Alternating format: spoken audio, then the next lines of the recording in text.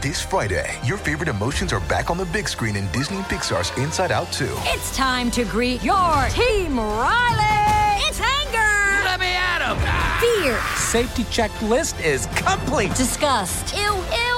Sadness is in the house. Oh, no. Hello, I'm anxiety. I'm one of Riley's new emotions. Disney and Pixar's Inside Out 2. There's a part 2? We're going! Rated PG. Parental guidance suggested. Only in theaters Friday. Get tickets now. Hey everyone, Kyle Sconowell here. I hope you're all doing well. Today I wanted to give you a quick little update on a couple of changes here on today's episode and next week's episode, and an update on Robbie. So if you're on the Slack channel, you've probably noticed that Robbie has been a little bit absent the last month or so. And I'll give the ending first here, Michael Scott style. He's okay. As Stanley Hudson would say, why would you phrase it like that? Robbie's okay. I'm not trying to imply anything else. So he has been traveling a ton over the holidays. He went skiing, he visited family, multiple locations, and then had a commitment to go to London for work. So he was just in London for the last couple of weeks as well. He was getting really tired and exhausted, and on his way back from London, he noticed that his arm started hurting. And again, he's going to be okay. But he got back to Austin and his arm was hurting so much, he went to the emergency room. And in the emergency room, they found that he had a blood clot in his arm.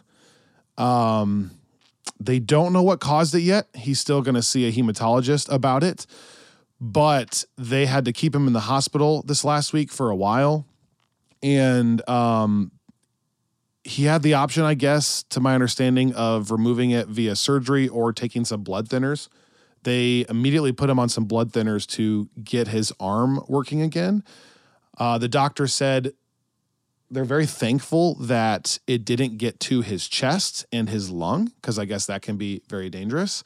So they did stop it as of now at his arm.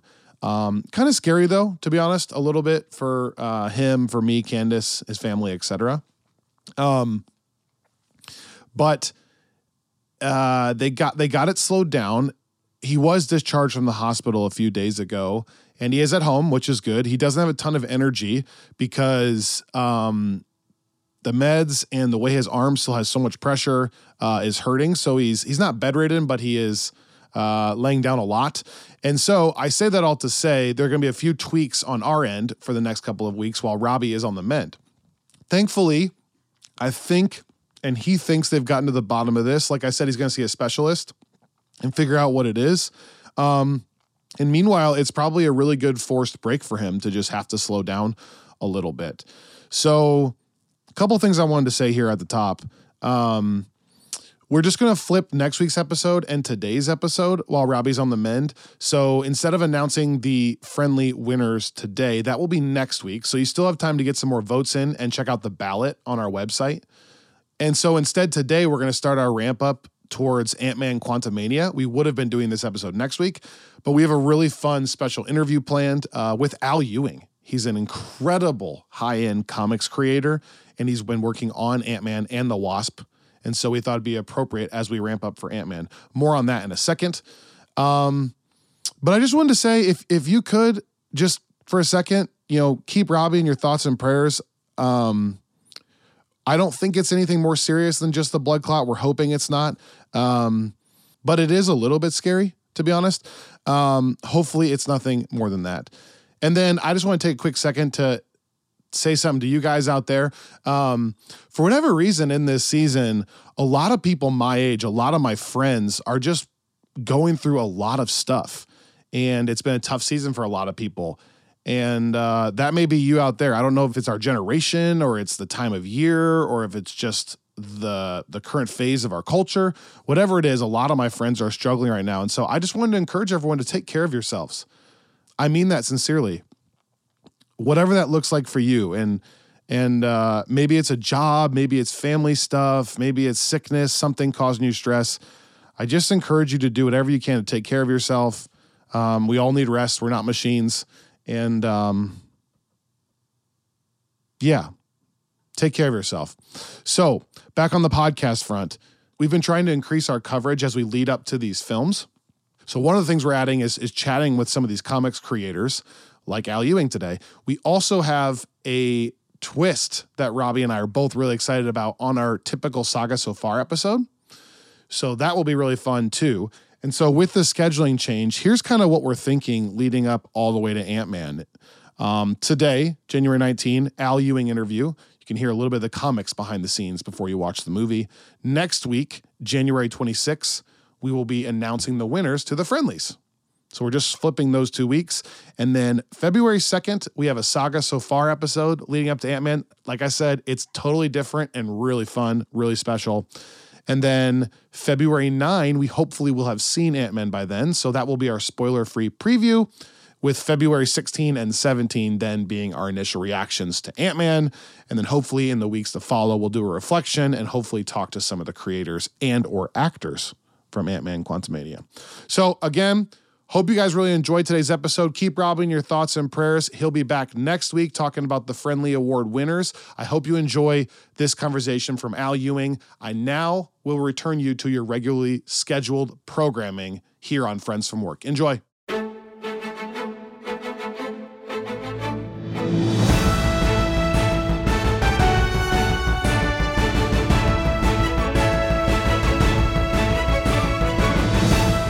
All right, welcome back to another episode of Friends from Work, a podcast about all things in the Marvel Cinematic Universe, and it's hosted by me, Kyle Sconowill, and my longtime friend, Robbie Earl. But today is extra special because you're going to get a taste of not just Kyle, not just Robbie, but Candace Parker Earl here on the main feed coming over from the Friends from Work Plus Comics Corner. Candace, welcome to Friends from Work. Coming out of my cage, and I've been doing just fine. Just fine. I've been doing Killer's reference. I got that one. Wow. Let's go.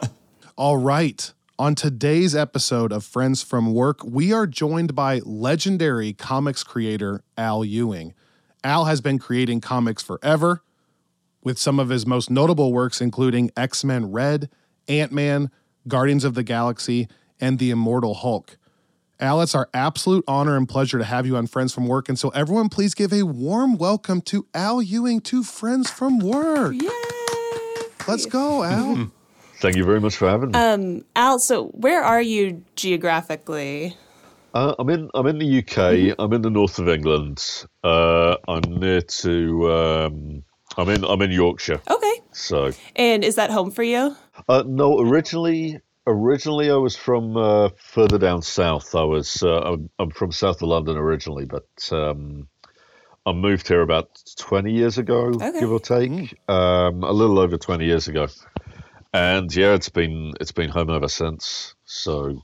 And would you say that's where you do your best writing? At home? It's where I do my only writing. I can't really. I always have trouble getting stuff done when I'm traveling. Mm-hmm. So when I'm, I always kind of I've got a bad habit of bringing work with me to conventions and things like that. Mm-hmm. It's more just like it's peace, it's quiet. I don't have any kids. I don't have that many distractions. It's I don't have to sort of go to a shed in the back garden or an office or right. something like that to get stuff done. I've always been happier just working from like a chair in a room. Totally. So the Comics Corner is the portion of the Friends from Work podcast that Robbie and I host together. Robbie is a longtime comics reader, and I am kind of coming up on my 1-year anniversary of reading comics for the first time. Thanks, guys. But with Al's Loki comic being one of the first that you read. Right. So the way we've done this is we bring in comics that kind of support the viewings of upcoming shows or movies. So naturally, we have landed on your issues of Ant-Man coming up for the February flick. Yeah, that is. I think that's what Quantumania. So Ant-Man and the Wasp. Mm-hmm. Yes. Both of which I'm. Well, Wasp more than Ant-Man right now. I've sort of finished up with Ant-Man for the time being. Mm-hmm. I've seen some of your process pieces on the Wasp issues. You know, we've the Ant-Man miniseries has now been published, but I've seen you kind of going back through and finding all the best costumes from the whole history of the Wasp, and that's been it's been fun to follow. It's I mean, I've been I started a newsletter on Ghost recently because social media is going through a period of upheaval, let's say, and I kind of wanted to be somewhere in case some man-child or other should crash the whole thing into a mountain. I'm still at the stage where I've sort of haven't quite integrated it into a thing. So it is still at the moment a kind of weekly whatever's on my mind on a Sunday. And I'd spent a large portion of that day kind of going through the history of the Wasp's various costumes. So I had that on my mind. So I thought, it's a good time to pick my favorites. It's after that I kind of Alana Smith, who's editing it, kind of turned up this insane website that somebody's, and it's one of those. I think it's one of those old GeoCities things. It's sort of it's good up till the mid 2000s, but it's like this kind of absolute catalog of literally every single costume, every single tiny costume variation that the Wasp has ever had. So it's like. I'm glad I did the work so I could actually pick out a bunch of costumes and not just, land this. But yeah, seriously, that was, I did spend a good half hour or so just going through all of those, just trying to find, And the web address is geocities.com/costume/geocities.com/costume. Yeah, it's that kind of thing. It's like it's old school web design. It's kind of I'm obsessed with that. I love a deep dive. Fans of your work know that you are really careful with continuity, both across your own works and also trying to respect what's going on in the Marvel universe or just what's gone on before with a particular character. And that kind of dedication of walking through all these past costumes of the Wasp. I feel like you also get that in going through the 4 issues of the Ant-Man series you did with Tom Riley. And that's one of the things we're really excited to talk to you about is what it was like going back through the whole history of a 60-year-old character like Ant-Man that now has not only had so many incarnations in the comics and in video games, but also in the Marvel Cinematic Universe. Even they're getting 2 different variations with a Hank Pym and Scott Lang. So I would love to hear kind of what has been like sifting through all these years of Ant-Man. What you found. I'm a big fan of what they're doing with Michael Douglas, in that I kind of think part of the Marvel universe is sort of the history of it. Even back in the 60s, you had Namor turning up, you had Captain America turning up. These were like characters of the past. So it's good that they found a way to kind of retroactively have that element as part of the cinematic universe. In terms of, how what it was like going through, the history of Ant-Man, I had a lot of experience because way back, again, this is a 2000s thing, but they used to print. This is before we could get it all on digital, but they used to print, and I think you can still get, they're sort of better quality now, but you can still get these sort of essential collections. I think they're epic collections now, but these big phone books. Oh yeah, of 500 pages of comics at a time. I had those, and back in the day, they were like these black and white, reprints, which was good for kind of getting a look at the art. And I don't know, some of the sort of color reproduction on these archival works, it's, you know, there's debate about how faithful it can be, but like I had one of those for Ant-Man, and it was like the first, you know, 500 pages of Ant-Man stories, and so you got to see, you know, the evolution of the character, this kind of what seemed as a reader like a kind of, and you know, obviously this was all in the 60s, I wasn't in the room, but like it seems like a kind of editorial desire to like give him something, to try and punch him up a little bit. So like, you know, he starts off, he's almost this kind of Batman type character when he starts off, this sort of camp, you know, slightly camp, kind of like a kind of Cape Crusader thing. You know, it's full of like Chief O'Reilly going, oh, if only Ant-Man could help us now, and like there's an ant, you know, listening, and which is great. I love that. And like when they give him, when they sort of introduce the Wasp, when they give him a partner, it kind of, it really crackles. In like the first couple of stories, there's a really weird thing in the first story where like every second thought balloon out of Hank Pym is like, oh, she's very young. She's extremely young. And it's like, yeah, stop saying that. It's not going to age well, Hank. But like, you know, once they get into a thing of like, yeah, we're just going to stop mentioning that, and these people are like roughly the same age, except one is kind of like, you know, a stiff scientist who sort of never leaves his lab, and the other is kind of a socialite, a sort of party person, and you know, and together they fight crime. And it's like there's a few stories where, you know, Jan drags Hank to a jazz club or something, and that's the start of a thing. Or like you can really see it's sort of them crackle off each other, and that's probably my favorite period. So that was a big part of, I think it was Darren, the editor of the Ant-Man miniseries, Darren Shan, who originally, I think the kind of, oh, we'd like to do something with like different time periods because there's been so many Ant-Man, that kind of came from him, and I sort of took that ball and kind of ran with it in terms of like, I'd really like to sort of do, rather than just set stories there, try and grab the feel of those periods. And thank goodness I had Tom Riley and Jordi Belair in my corner on that, because they just jumped in with both feet and like really experimenting, not just going back to like, oh, let's do Zipper Time.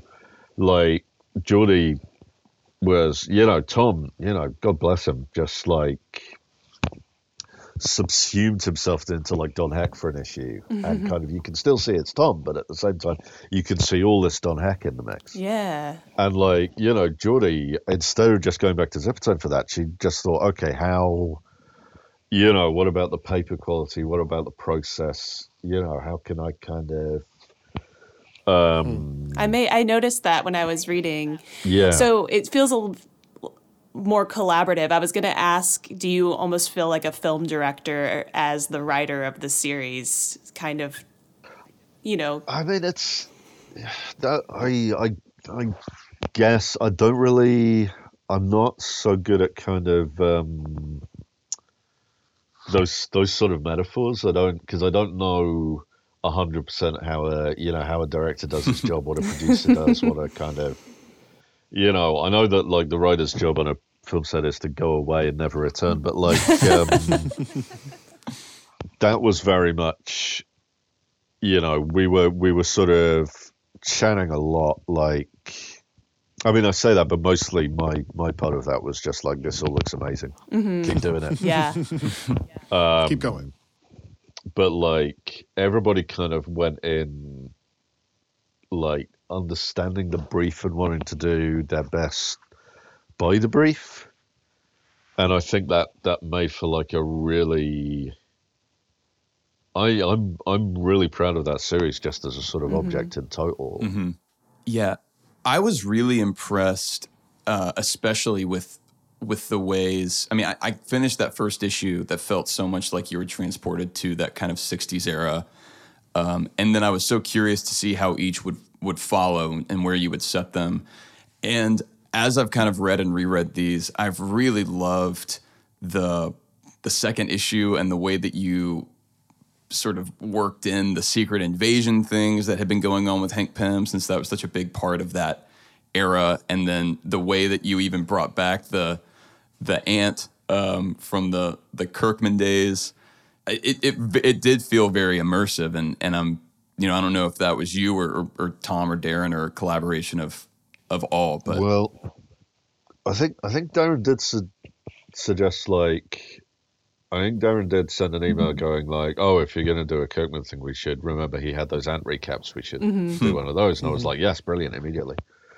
But like with Kirkman, I kind of went back and I said Kirkman. It was Kirkman and Phil Hester. I should make it just, you know, the writer. But like for that series, I don't know if he did the same on his creator owned. I'd have to go and get my copies of Invincible off the shelf. But like for that series, certainly that Ant-Man series, he worked on like a 16 grid. And everything is subsumed. Even the big double spreads where like you have this image kind of breaking out of one of the pages and onto the next one. Even that is on a 16 grid if you kind of look at it. And like once you notice it, you can't not notice it. So I was putting in all of these, and you know, Tom didn't like chain himself to that kind of completely. I wrote everything on a 16 grid, and I was like, but there were times when it was just like, no, we're just gonna we're gonna throw in some 16 grids like for flavor to kind of, you know, make sure everybody knows what time period this is, but also, you know, it's we can't stay there forever. But like there was like, so I did a lot of those little rows of four with like the same picture in them, because there are a lot of those too. It was an era where people were kind of leaning a lot on the kind of the repeated beat as a timing thing. I did love, it felt almost like the Bandersnatch episode of Black Mirror. Whenever I was like reading it, it felt like I had some interaction with, I don't know, the way that you pulled us in and out of the story, where it was like you realized, oh, I'm still in this simulation. I don't know. It brought this level of interest to my experience that I really enjoyed.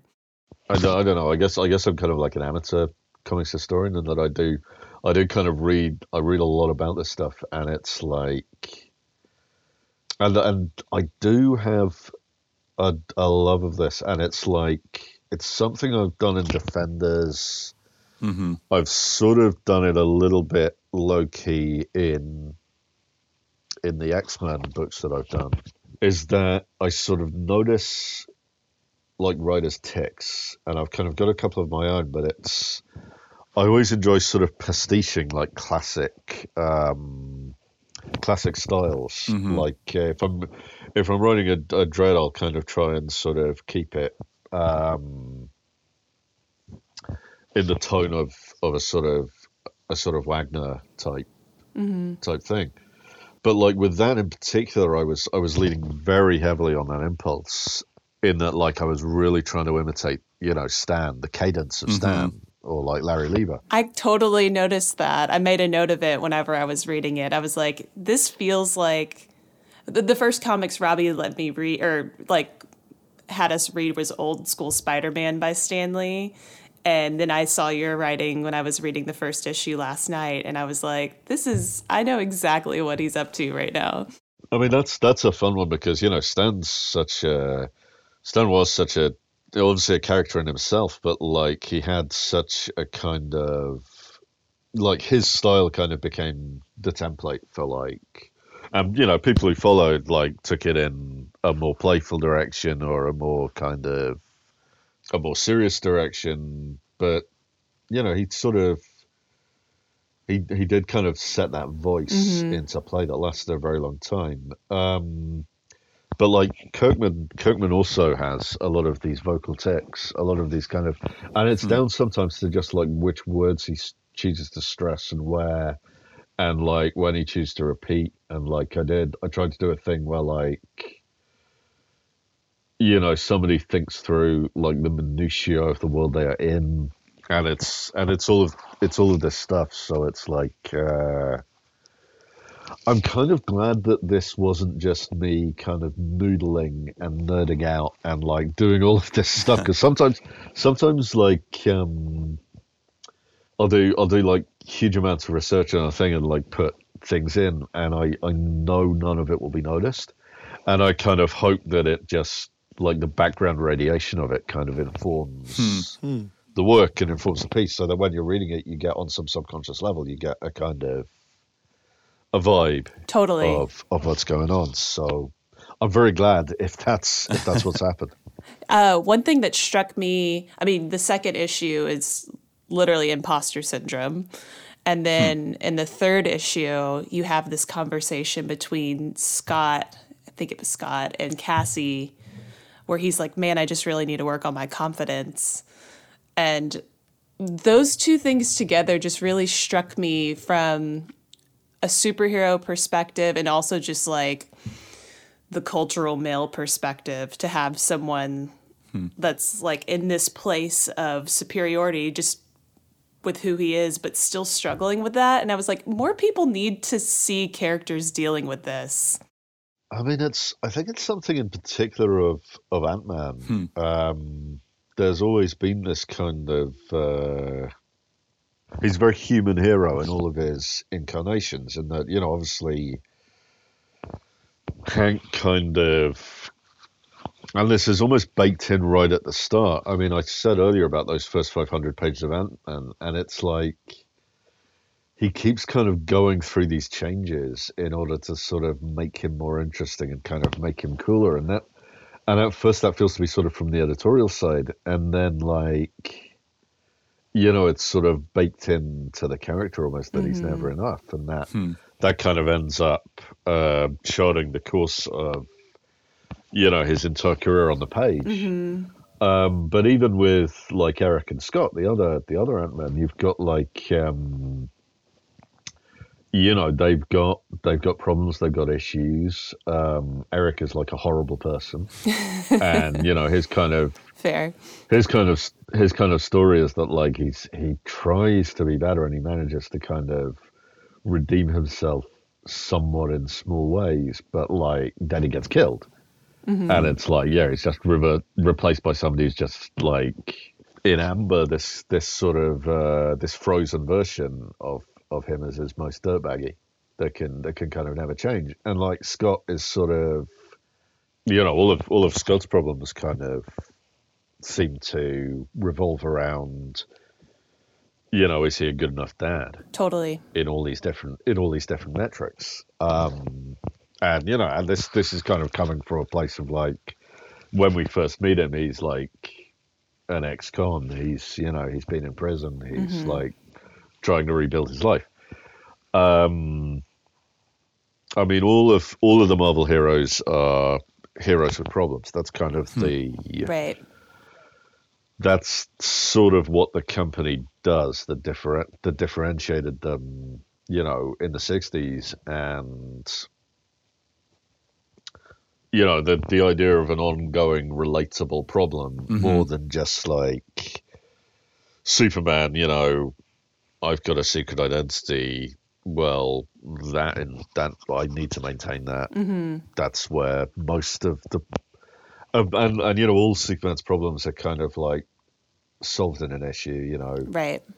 Spider-Man's like rent problem is not solved in an issue. You know, Ant-Man's problems with and you know, over time, you know, I remember when I was a kid, you had, you know, DC had fully adopted this. It was like Superman was a soap opera. It was like Days of Our Lives. You know, you'd pick it up every week, and it'd be like the triangle numbers, and it'd be like, this week, you know, it's 10 pages of Superman fighting somebody. It's 10 pages of Jimmy Olsen has been evicted. And it's like, you know, Lois Lane has broken up with Clark again, and it was brilliant because that was what people wanted to read.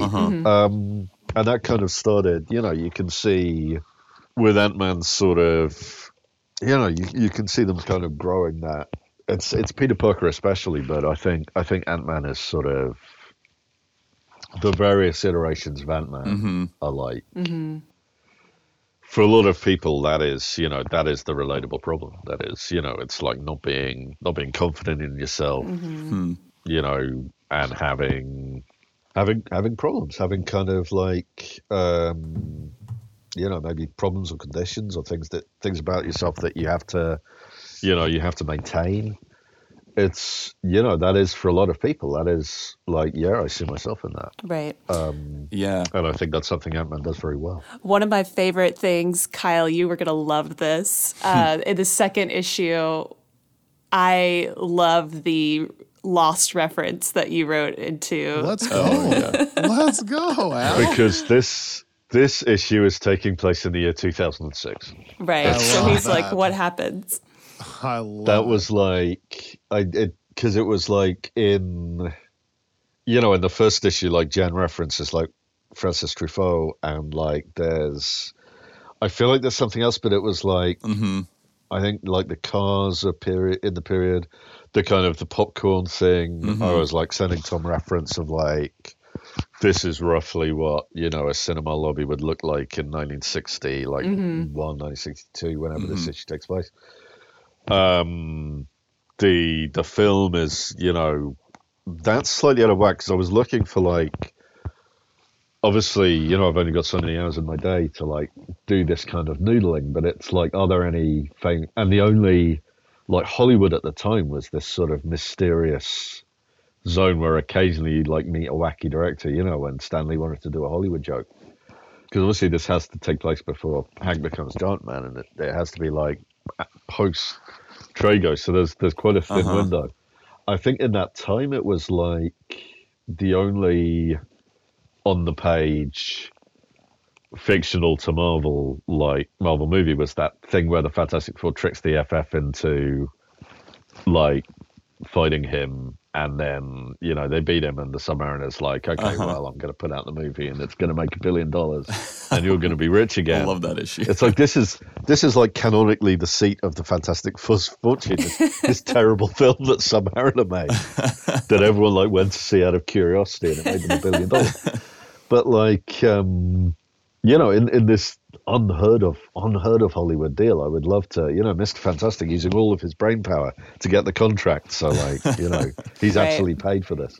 But like, yeah, so you know, in the first issue, that's the film they go to see, and it's like the or whenever they're like, is now a good time to buy a house? And it's like the 08 right. housing crisis is like imminent.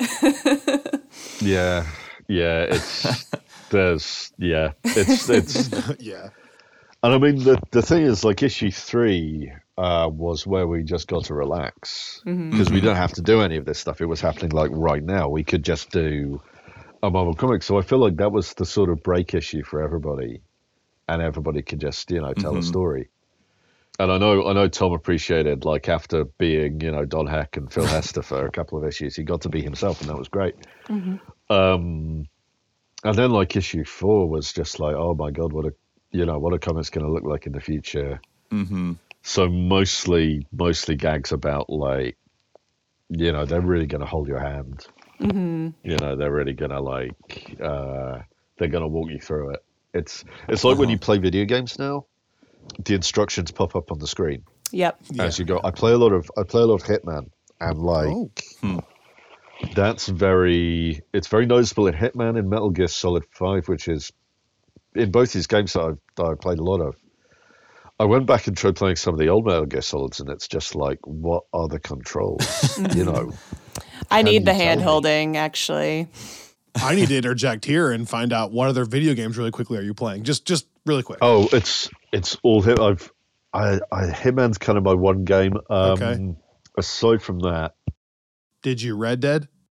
I did Red Dead. I played. I nearly 100%ed that, but like, wow. Some of those like carvings at the end, I just sort of fell off. I should get into it and just. I might have actually 100%ed it and forgot. Okay. But like, yeah, impressive. I have a memory of just like putting it down halfway through the carvings. No, I'll tell you what, it's the flowers. It's picking up all the flowers and finding all of like the tiny animals. It's just I stopped. God, the problem with Red Dead to me though is that you have to. That horse takes a while to get to each like mission. Yeah, it just took me so much time. I just get the same horse throughout. I feel like most people do. That horse you get that's pretty good that you get as like a reward for a mission. But then when it dies, it's it's extreme. You get a special cutscene, I think, if you kept it the whole time. It's the Wow. Wow. But the trouble is, you can just like, you know, spoilers for like after the horse dies, but you can just get the same horse again, like in the future, and it's like, oh, okay, well, I guess this is the horse's twin brother. I had this awful moment where my horse was dying and it needed medicine, but then every time I'd walk away, I was nervous it would like disappear off the screen. I didn't know what to do. I'm like going this way, like I don't have medicine. Then I lost it. I always kept a bottle of Horse Reviver on me, just you know, in case I headbutted a train or something. That's what I needed. Yeah. You were talking about the third issue in the Ant-Man mini, and kind of I was struck by, and Candace sort of pointed this out, there are certain similarities, I thought, between the way that you wrote the Scott Lang character and I think the way that Paul Rudd's version of that character has progressed. And now obviously it is, you know, the film version is based on the Scott Lang comic character. But I'm always curious, you know, as you're delving into both like the history of these characters, but also just like we said, all their different iterations.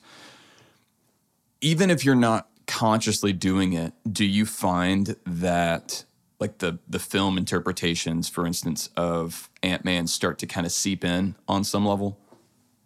I mean, I think they can do. I tend to see the films as like a resource we can tap into, in that it's obviously the version of the character that most people know. And sometimes you take that, sometimes you leave it. I feel like with, you know, Paul Rudd, you know, wonderful actor, very charming.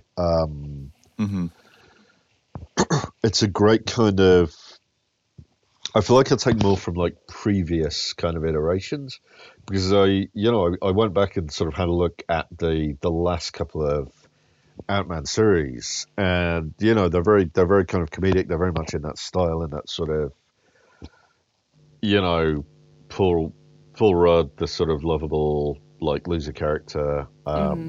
But I also sort of went back and looked at him under Matt Fraction, where he's like a grieving father, and he's sort of this very like, it's a funny book, but Scott Lang is almost the straight man in it. It's like he's almost the most serious character in there, and that fascinated me. That like, you know, it's like Grant Morrison doing Batman. You know, the same character as all of these people. And it's like, so I did want to do a thing where like, yeah, it's the sort of goofy, you know, oh, he's having trouble, he's like, nobody respects him, he's kind of got this thing. But there's this like core of like, oh yeah, also I killed a guy. And it's, you know, oh, did I mention I killed a guy in prison? Because I don't talk about that ever.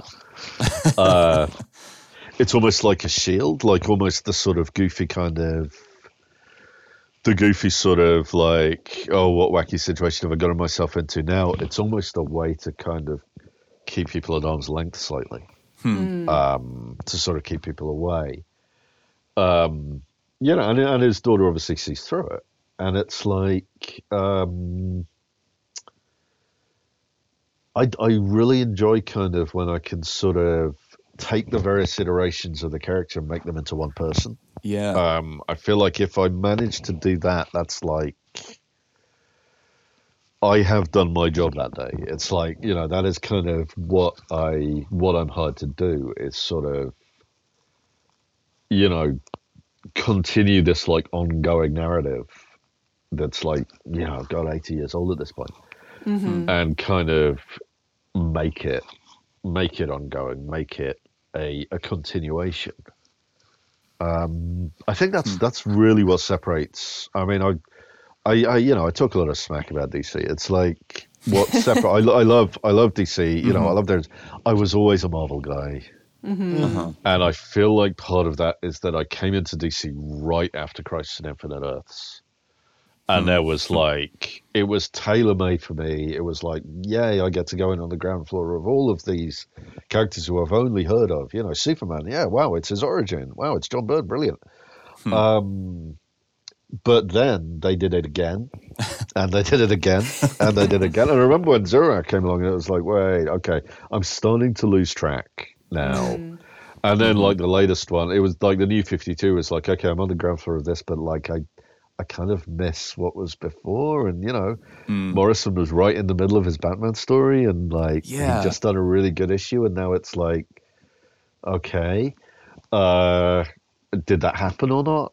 And now they're doing it again, and it's like, okay, I'm lost. I'm picking up. I'm reading DC Comics, and they're great, but they're like, I'm picking up these everything is an Elseworld. Right. I'm picking up all of these like 12-issue minis, and it's like, hey, wow, this is great. This is, you know, I just picked up the first issue of Danger Street, and it's like, does this happen in continuity? Doesn't it? That's not a question I ask myself anymore. And I kind of feel like that's something almost lost. But because it's the same one, I'm also reading Chip's Batman, which is brilliant. Everyone should pick that up. Sorry to say that on a Marvel podcast. No, we're big. It's an unofficial Marvel podcast. Big Chip Zdarsky. Yeah, okay. Oh, okay. Fair enough. I didn't know whether it was official. We love Chip Zdarsky in this house. I mean, for me personally, it's Sex Criminals, but yeah, Chip is wonderful. But like, I picked that up, and it's the same. There's no switch in my head that flips between that and Danger Street or Human Target. It's like, okay, this is a single item, you know, a sort of closed off universe that's like based on characters I know. And I mean, the difference being that Chips feels sort of more quote unquote official, but I don't really know anymore. Whereas with Marvel, it's like, I can say with absolute certainty that like, if you see Janet Van Dyne right now in the new Wasp #1, that is exactly the same person who was in Tales of Astonish 144. It's like, no, 44, whatever. That's the same person. That's the same character. Yeah, you know, we've tweaked a little bit. We've sort of, the sliding timeline has happened, but like, you know, it's the same. And I think that's important. I think that's something that's worth keeping around. I'm not in agreement with the people who think that Marvel should be rebooted. Because a couple of people do think that, but I think that would be a mistake, because if you do it once, when does it stop? Right. It's like it was a great idea when DC did it, but then, you know, it's like you have opened that door. You have, you know, you've taken the plastic cover off that button and you've pressed it, and now what's to stop you doing it again? Evidently nothing. Absolutely. Well, and that's one of the things I always thought was so effective about the Ultimate Universe with Marvel is I felt it gave. I mean, some of those comics are some of my favorites. Ultimate Spider-Man is still, particularly the first 100 issues or so, one of my favorite modern Marvel comics.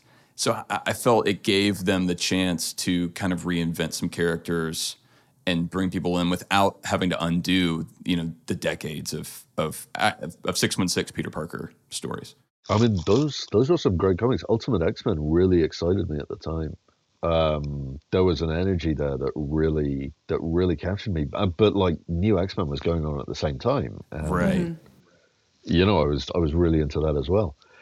But like, if the Ultimate Universe had replaced the 616, and then run out of steam as it did, so it's kind of, it's almost in hibernation now, and it's like, you know, people still think about it, and obviously a couple of characters, you know, the Plum characters migrated over. You know, we have Miles Morales now, and the Maker, and I think that's it. And a few ancillary like supporting cast. Yeah, basically it was like, you know, we kind of picked the very plums out of the basket, and the rest of it is just in storage.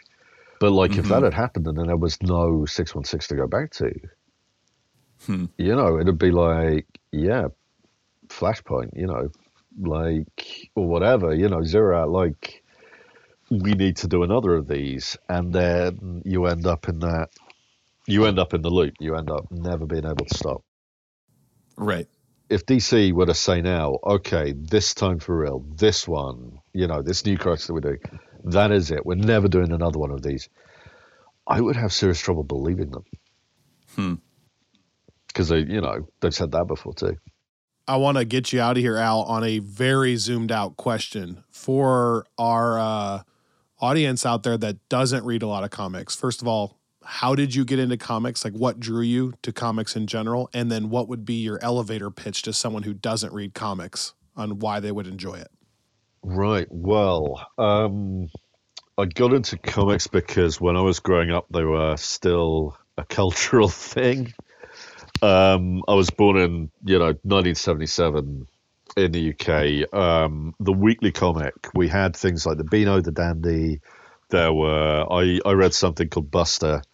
There were these like kind of anthology magazines. The closest thing would probably be like Mad Magazine, but like, we're talking like one-page strips. Very much on the formula of like a kid like you, but with a gimmick.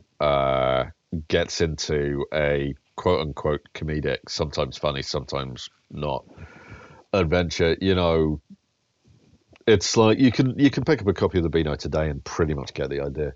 But so I'd read one of those, and like the general thing was that every kid was expected to read a comic at the time. It was just a thing. I think kids like sweets, kids like comics, kids ride bikes. Every kid, like literally every kid. It wasn't just like there was a separation. As with everything, there was a separation by gender in that there were girls' comics and boys' comics, and the girls' comics were more sort of soap opera influenced, whereas the boys' comics were like sort of adventure, quote unquote adventure comics. In that you sort of graduate from the one-page strips to like 3-page strips, 4-page strips, 5-page strips, which are like episodes of a dramatic story. So I kind of graduated to 2000 AD, which was the sci-fi comic that was like winning all the, I didn't know that it was just the good comic. You could also pick up a copy of Battle, but why would you? 2000 AD was there. So it's like, it was the one that was winning all the awards and taking all the artistic risks and giving credit to like, it was the first to do credits for artists and writers and letterers. That was Kevin O'Neill, who tragically passed away recently. But that was his doing. And 2000 AD was the comic that Kevin O'Neill was in, because obviously he was banned in America as being completely unsuitable for children. But like, so that's kind of how I got into comics, was just like, it was expected of me. And like, what changed was that I continued to be into comics because they fascinate me as a medium, the combination of the words and the pictures. And also the fictional histories, the fictional universes are like fascinating things to me on just this level that's like an artistic level. I was never a big sort of, statistics nerd or a sort of, I could have gone that route. There was in the 80s a lot of routes were open at the time. In that you had a lot of comics, the big computer game boom was happening, and on machines that like always had a keyboard, so you could program them yourself. But it was comics that really kind of caught my attention, and like, so when I was sort of expected by society to like give them up as a kid's thing, I was just like, no, there's like there's Dan Clowes, there's Peter Bagge, there's Alan Moore, there's all of this stuff. I could, it's a medium, I can keep going. And that's kind of what I would say to people who are not into comics now, and as a means of getting them into comics, is that it's not a hobby. It's not like it's a medium. It's like film, Do you enjoy watching the telly? Do you enjoy reading a book? It's like, it's a medium, and it's not your phone. Yeah, it can be your phone. It can be, but you can read it on a tablet. it's like I feel like superheroes are kind of, for whatever reason, they're the most accessible form of this thing. I'd have to get into the psychology of why that is, but like for whatever reason, they're the most easily found and I guess the most easily accessed. They're a genre that's evidently, given what the current highest grossing movies are right now, evidently a very exciting genre. They're probably quite a complicated way to kind of get into comics, but like if you picked up like Raina Tegelmeier, if you picked up one of those, that's you know, that's more comics than Marvel is. It's certainly doing bigger numbers. It's like that's probably what most people think of when they think of it. So like, you know, if you turn to the newspaper and like, I don't know, like Doonesbury is that's comics. That is also comics. It's like there are different gradations of the same thing, but it's like it's all this word picture format that like we've kind of like got into a reasonably perfected form. Yeah. Right. I think what's so cool is and this is again new to comics, whenever I'm watching the movie and I can see a shot that is verbatim something from what I've read, that connective tissue is what motivates me. That's what I would encourage people to pick up a comic for. It's just it's fun. I mean that's certainly a way to get people into them. If like you know, if I'm sure if you're reading, I know when I'm sort of watching a film and like there's a particular line that I know in the Superman line, in the Superman film that Snyder did, there was one particular line from Morrison that kind of leapt out to me from the trailer, which like, you know, kind of got me into the cinema to see it. Because it's almost like a kind of guarantee that like, oh, we understand. Which, you know, maybe in that case, not so much, but like, there is this connective tissue. I kind of feel like they're fascinating. It's just such a fascinating medium. Just like the kind of, and it's so accessible because it's everywhere. Like, you know, it's in your daily paper. It's sort of, you know, it's on the web. It's like you can access it through this quite, I guess, a collector's format because, you know, the 20-page floppy it's what we've arrived at and what we've remained at through various like decisions and misadventures.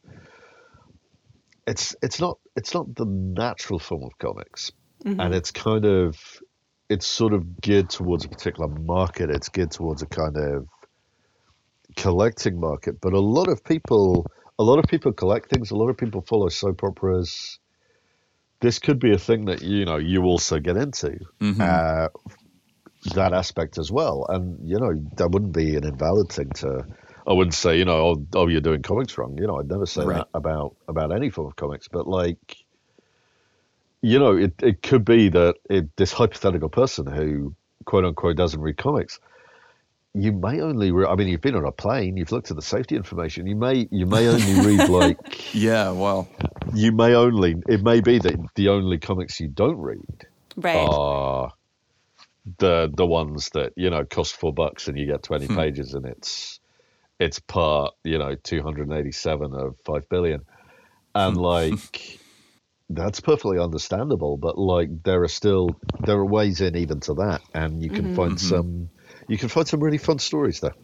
Absolutely. I think that I have found it's such a, this sounds cheesy, but it's such a pure medium in certain ways, and that it's just a handful of creators. And obviously you have editorial and you have the greater direction of the publishing company. But, you know, even looking at something like Immortal Hulk, as it's so different from what was going on in the Marvel Cinematic Universe with the Hulk character, but also different from what was going on in the Marvel Comics universe with other characters. Like it was just, it's this thing that you can pick up that feels like a largely self-contained, but also really, really bold reinvention of this mythos. And so I think it's, to me, as much as I love the Marvel Cinematic Universe and film in general and those franchises, I'm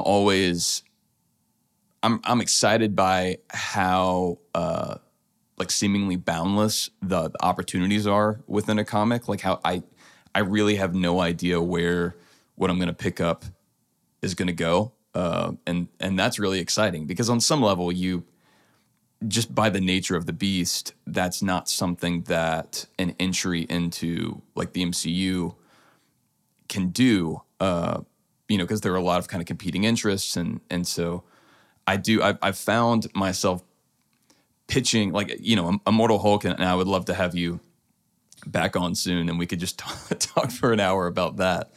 But that like X-Men Red 5, I think is my favorite event tie-in issue ever, kind of talking about taking something that can be opaque and making it not only accessible, but exciting and different. And so I think you're such a great example of a creator that really utilizes the unique kind of a medium that comics presents.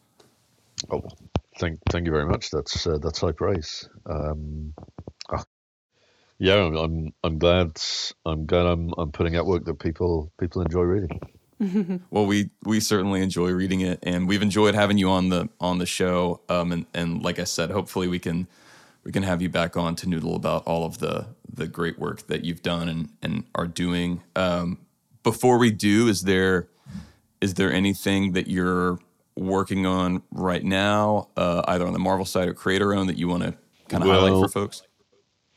After Christmas, the week after Christmas, the final episode of We Only Find Them When They're Dead comes out, and that'll be the end of the story, and then it'll likely be collected. Obviously, the third book will be collected. I'd have thought it'll be collected in hopefully an omnibus format. I'll have to talk about that, but certainly there'll be the final trade of that. X-Men Red is ongoing. That's transitioning for 3 months into Sins of Sinister. I would recommend for the tie-in Shy, the crossover Shy Among Us. That's one I would recommend. We've put a lot of work into it, and there are elements of that are going to echo back into the main book. There's a reason we're sort of treating it as it's like a little hiatus from the ongoing series but it's taking their place. There's kind of a reason for that. It's because, Storm and the Brotherhood 1, 2, and 3, if you think of them as like the X-Men Red issues, for that month, that's like, you wouldn't be 100% wrong there. It's, it's certainly something that'll echo. So, if, that might be something that you're kind of aside from that, I've got the next year there's the Wasp mini coming out. Mm-hmm. There are big announcements down the pipe, like seismically huge announcements coming. They're not here yet, so I can't talk about any of that. Teaser. But keep an eye out. The man's under NDA, okay? Yeah, exactly. Al, we're such big fans of yours. Thanks for being so generous with your time. You're an absolute legend. Thank you for joining us. Yes. Thanks so much. Hopefully not the last. Thank you for coming to our Comics Corner. Yeah, you're the best. No problem. Thanks for having me. So. What an absolute treat. Guys, what did you think? What did you think of my main feed debut? Wow, that's what I was going to say. Wow. Not just Al Ewing, but also Candace Parker Earl on the same episode. She's coming for us. We really started our guest series for the Comics Corner with top tier. I don't know how we didn't all really go. I know. I mean, there's so many incredible creators, but for us to have Al Ewing on as the first, what the heck? Man, what a nice guy. It's so funny because for folks that are familiar with his writing, I mean, he writes really kind of like heady sci-fi stuff, and sometimes he writes a lot of horror comics, and so you just never know what it's going to be like to talk to someone.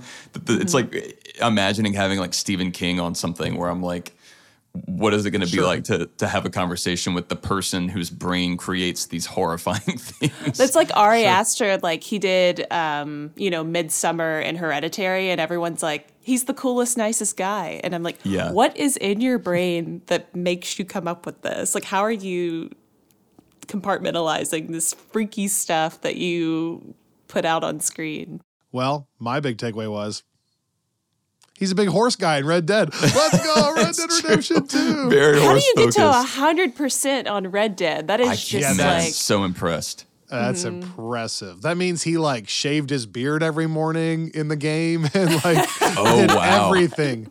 I mean, why, you can do everything. What was he in the game. picking the flowers? Is that what he was saying? Like broke him finally? There's little sheds where you can go play actual poker. And just sit down I've done so that he's before, done that actually. apparently. He's done it all. Man. I'm really bad at shooting, and so usually when Robbie and I are playing, like I'm doing the horse stuff and like the day-to-day, and then we get to some bad guys, and I like throw it to Robbie. You do it. I do, man, it was so fun to hear him talk about what makes Ant-Man Ant-Man. You know, like I love getting to have those conversations. Sure. And, you know, before No Way Home, we kind of had a similar conversation with Dan Gvozden, who hosts the Amazing Spider Talk podcast. And I would say Dan's one of these guys that's read every issue of Amazing Spider-Man ever multiple times and has consulted on the films and knows it really well. But, you know, then to have Al Ewing come in, who's gone through this process that we talked about. And like I said, like I follow him. He's doing these deep dives into like, I called out the costumes for the Wasp just because he was I think they were working on a variant cover that showed all of them. But obviously, like, you know, and I would encourage anyone listening to this, please go pick up his Ant-Man. And by the time this comes out, the first issue of the Wasp may be available as well. But they're so fun. They're like, especially for people that have never read comics, like we were talking about. They're totally self-contained. I mean, it's like if you know the history, there are a ton of fun Easter eggs, but like Candace doesn't know any of the Ant-Man comics history really, and, you know, enjoyed reading them. So it's such it took me like an hour. thing. It's a very quick read, and it was honestly my first interaction with his writing, and I don't know, low commitment if you want to fill in the gaps before listening to this. It's a good way to kind of understand the interview a bit more. Mm-hmm. Well, thanks to Al Ewing. Thanks to Candace.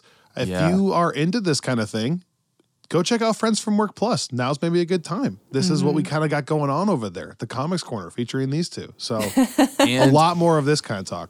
Well, and we've said it, but now is actually the perfect time to say, because we're getting it going here at the start of the year. For people that are curious and seeing kind of what comics have to offer, we are starting our walk through the Jonathan Hickman Avengers series that culminate in Secret Wars. And I think, you know, depending on how the studio shifts or doesn't shift the final release date for Secret Wars, I think it's going to wind up being timed pretty perfectly so that we will kind of be wrapping up the Secret Wars event as we're gearing up for the Secret Wars movie. So this is one of those series that, like Ewing, Hickman is a big thinker and loves kind of delving into things, but at the same time likes to make his work feel standalone. So it's a really good way for you to jump on with us and kind of walk through and figure out what this medium looks like without having to do like a ton of homework beforehand. So I that's my pitch right now for the Comics Corner, because I'm been working on this reading list, and I've been very, very excited for this particular journey, and would love to have you join. And not only that, I find this whole thing we're about to jump into incredibly intimidating, just because there's so much to it. But I know it's really important for what's going on in the MCU moving forward. So if that still is like kind of intense for you, just know there's going to be a lot of hand-holding, and in a way that's like not pandering, but very safe and welcoming. So there you go. Love that. That's the tagline for the Comics Corner. There you go. Not pandering. Print it. Safe and welcoming. Safe and welcoming. Awesome. Well, thank you guys again for having me on the video part. And let's go. Let's do it again. Thank you, everyone out there, for listening. Don't forget to like, review, subscribe, follow, and we'll see you next time here on Friends from Work.